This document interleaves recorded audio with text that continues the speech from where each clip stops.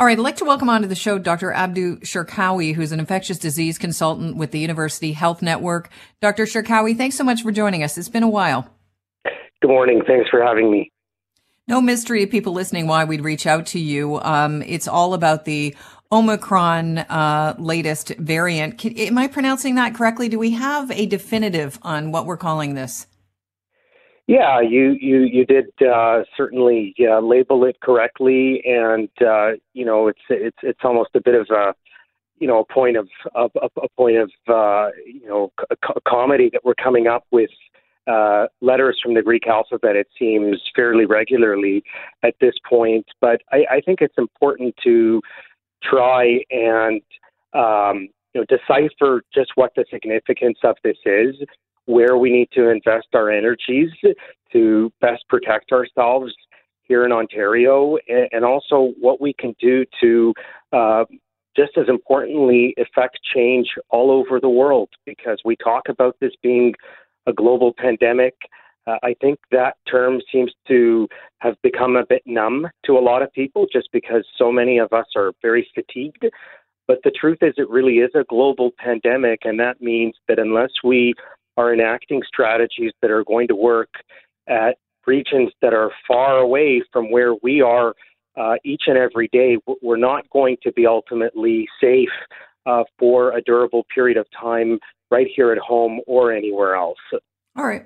Well, you've opened up a lot of places that we can go to in this conversation, that's for sure. I want to start off, if we could, talking about your thread that you put up on Twitter yesterday on why travel bans won't work, because we know there is now a travel ban for 5 countries in South Africa coming into Canada. That was announced on Friday. However, the 2 cases that we've found already in Canada of the Omicron variant are in Ottawa, and those people came recently from Nigeria, which is not a South African country. So can you talk about why you say travel bans don't work? Well, I think that's the beginning of a set of examples we're going to see that are going to illustrate exactly why travel bans are just very blunt instruments that don't really do much effectively to be able to stem the spread of any sort of infectious pathogen that is readily transmissible and may not be that easily to detect in real time. And I can understand that there's a real psychological appeal, and there's clearly a political appeal to want to do something that seems bold and decisive and to protect your population. That, I think, is completely understandable, but it doesn't bear out in reality when you think about the dynamics of a pathogen that causes something like COVID-19. So if you just think about it logistically, there's 7 billion people on Earth, and there's millions of people traveling on a daily basis. And then you factor in the fact that people are traveling through different countries, and there's connecting flights between a potential source country. If you want to call it South Africa, fine. If you want to call it other areas in southern Africa, that's fine as well. But they're trafficking through multiple other countries. They're going to be exposed to countless other people along the way. And by the time people are symptomatic and then later identified as being positive, you've really missed the window of opportunity to be able to stem the tide of an infection. And the fact that these countries have been labeled and selected is really missing the reality that you're seeing this now in multiple other countries. Nigeria is the latest example. There's no specific travel link identified to South Africa. You've now got cases in Italy, in Germany, in the UK, in Israel, in Hong Kong. Are we going to enact travel bans on all of these countries? Are we going to close our borders entirely? Does that make any sense? It doesn't, because the horse is out of the barn. It's clear that this is going to find new footholds in many parts of the world. There's going to be very few parts of the globe that are not going to be affected by this. So a travel ban is not going to work. And there's been no evidence that it worked to stem the tide of the Alpha variant when it came out of the UK, or the Delta variant when it came out of the Indian subcontinent. what we know does work is paying attention to the tried and true principles of preventing not only infection, but serious outcomes. And that remains vaccination. It remains the good use of masks, particularly N95 and KN95 masks that are better with respect to their filtration quality and being in well-ventilated settings. Those things work. We know that they work everywhere, including right here at home. So let's double down on those efforts and do everything we can to make ourselves safe by doing that. But let's not pander to political whim or to fear and panic by trying to enact travel bans, because they will offer no tangible benefit at all. And I think another point that's really important here is we have to be careful about the disincentivizing that this sort of maneuver will inevitably cause for countries that are being transparent. They're being extremely forthcoming. I applaud South Africa for being as honest as they have been, for sharing their data with the rest of the world. And if the expectation is that you're going to be dealing with punitive measures that come forth by doing so, that really doesn't provide a very good incentive for a country or a particular region to be transparent about sharing their information with others. And we can ill afford to do that if, again, we're calling this a global pandemic. We're speaking with Dr. Abdu Shakari, an infectious disease consultant. Dr. Shakari, we were talking on Friday to Dr. Furness about the fact that when it comes to this new variant, the Omicron variant, the problem is, and what people are watching for, is the amount of mutations on that spike protein. Can you speak a bit to the fact that, testing has just begun and there will be question marks until this testing has been completed, and what we hope to learn, and what we're missing right now from the knowledge when it comes to this new variant? Sure. I think it's easy to look at the number of mutations and just be overwhelmed by that alone. And we want to be careful to certainly exercise caution and think about the possibility that those mutations in totality may reflect the possibility of increased transmissibility. We don't know that for certain yet, or that it may confer a reduction in immunity, either in terms of being capable of causing reinfection to people who've already been exposed and have become immune or have been vaccinated. We simply don't have the answers to that. And we know that the way mutations work is it's not just the number of mutations, but it happens as a result of what is the actual combination of mutations and whether or not our vaccines or our immune system are capable of still defending ourselves well enough against that. We don't know what the impact is. Unfortunately, in South Africa, where the caseload was emerging early on, a lot of what was being recognized was probably related to the fact that there's a big vaccine uptake deficit there.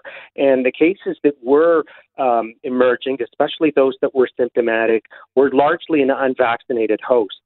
So are we going to see a similar problem bearing out in other parts of the world, including right here at home, where we don't have a similar vaccine uptake deficit? We don't know. It's quite possible that it will not have any significant or severe impact. We don't want to make that assumption, obviously, and we want to remain as vigilant as possible with respect to all of those public health measures I talked about with masking, etc. But we certainly don't want to be overcome with panic and alarm and say, this is inevitably going to be something that is less vaccine responsive. I think it's far too premature to learn that. And I think we're going to be able to know for certain at some point in the next few weeks, because we'll have a greater level of understanding, not only of whether cases become symptomatic and how severe they are, but also in terms of who it's affecting. People who are vaccinated, people who are unvaccinated, and what the profile is of those individuals. So, Dr. Shakari, I spent some time this weekend with some very good friends of mine. We're all fully vaccinated. And one of the questions they kept lobbing at me, and I couldn't answer because I'm not an epidemiologist, but I promised them I'd get to this, is what are we thinking as far as expanding the eligibility of boosters to fend off potential surges, especially from this new threat?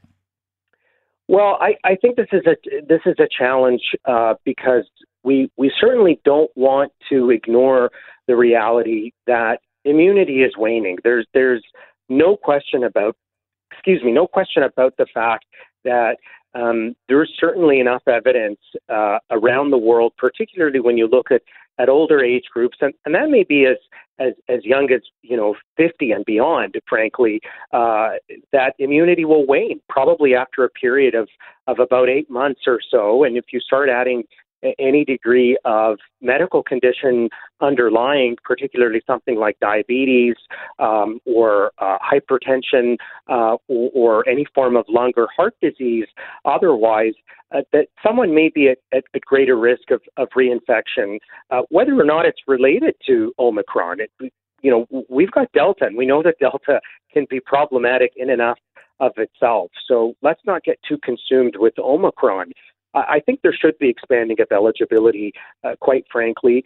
But I think if we're going to do that, we have to still do it in a targeted fashion, in a prioritized fashion, starting with those that have higher risks from an exposure standpoint, whether it's because of their underlying health conditions or the occupation that they may be in, and do it in that stepwise fashion. I don't think that there is good evidence or rationale to just open it up to the entire population.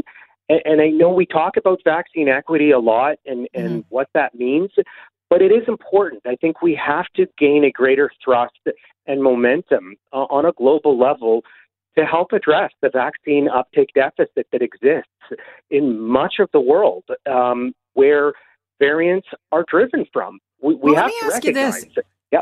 And I think you're making valid points, but what about the people that are going to be called back to work? Should we not prioritize those people? Because a lot of office spaces are saying, you know what, we've had this space empty. We need you to come back to work.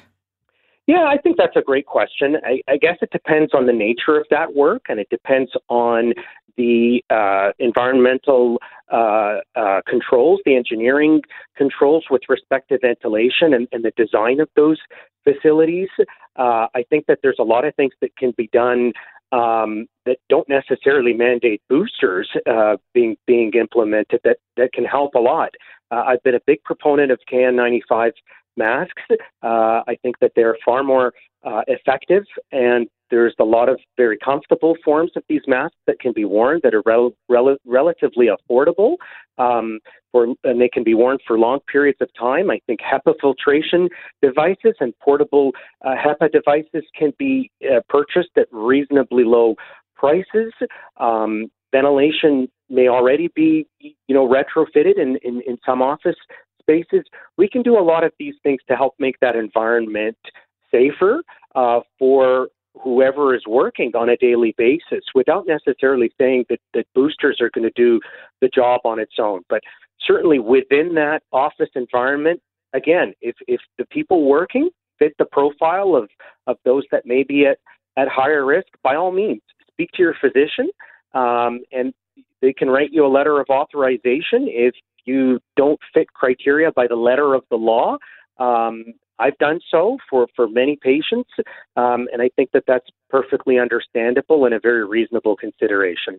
I don't have a lot of time left with you, and I'm probably pushing it here, but I wanted to ask you about this. With the new Omicron variant that we're hearing about, and I know that the Chief Medical Officer of Health is going to make an announcement. We'll carry that live today at 9:30 right here in 640 Toronto. What do you recommend for people that had, set their sights on traveling this winter? Do you think people need to start rethinking those plans? Well, I don't want to be a Debbie Downer. Obviously, this gives us pause. And certainly, I am revisiting any travel plans that I may have had. I think everyone has a different level of caution and their own comfort zone. I would certainly say maybe wait a little bit. Let's see what happens over the next couple of weeks before we make any ironclad decisions. If you decide you're still going to go ahead and do it, I wouldn't say that that's prohibitively risky, but I would certainly say exercise a lot of caution, especially with respect to your masking, because it's the whole travel itinerary. It's not necessarily just being on the plane. It's the crowding in the airports. It's, the disembarking and the rest of that, where people may be gathering in crowds and you have no idea who's, close to you and who isn't. I would say just be extremely cautious. Dr. Sharkawi, thanks so much for joining us. I really appreciate all the time you spent with us this morning. It's a pleasure. Thanks for having me, and stay safe. Have a good day. Cheers. You too. Dr. Abdu Sharkawi is an infectious disease consultant at the University Health Network.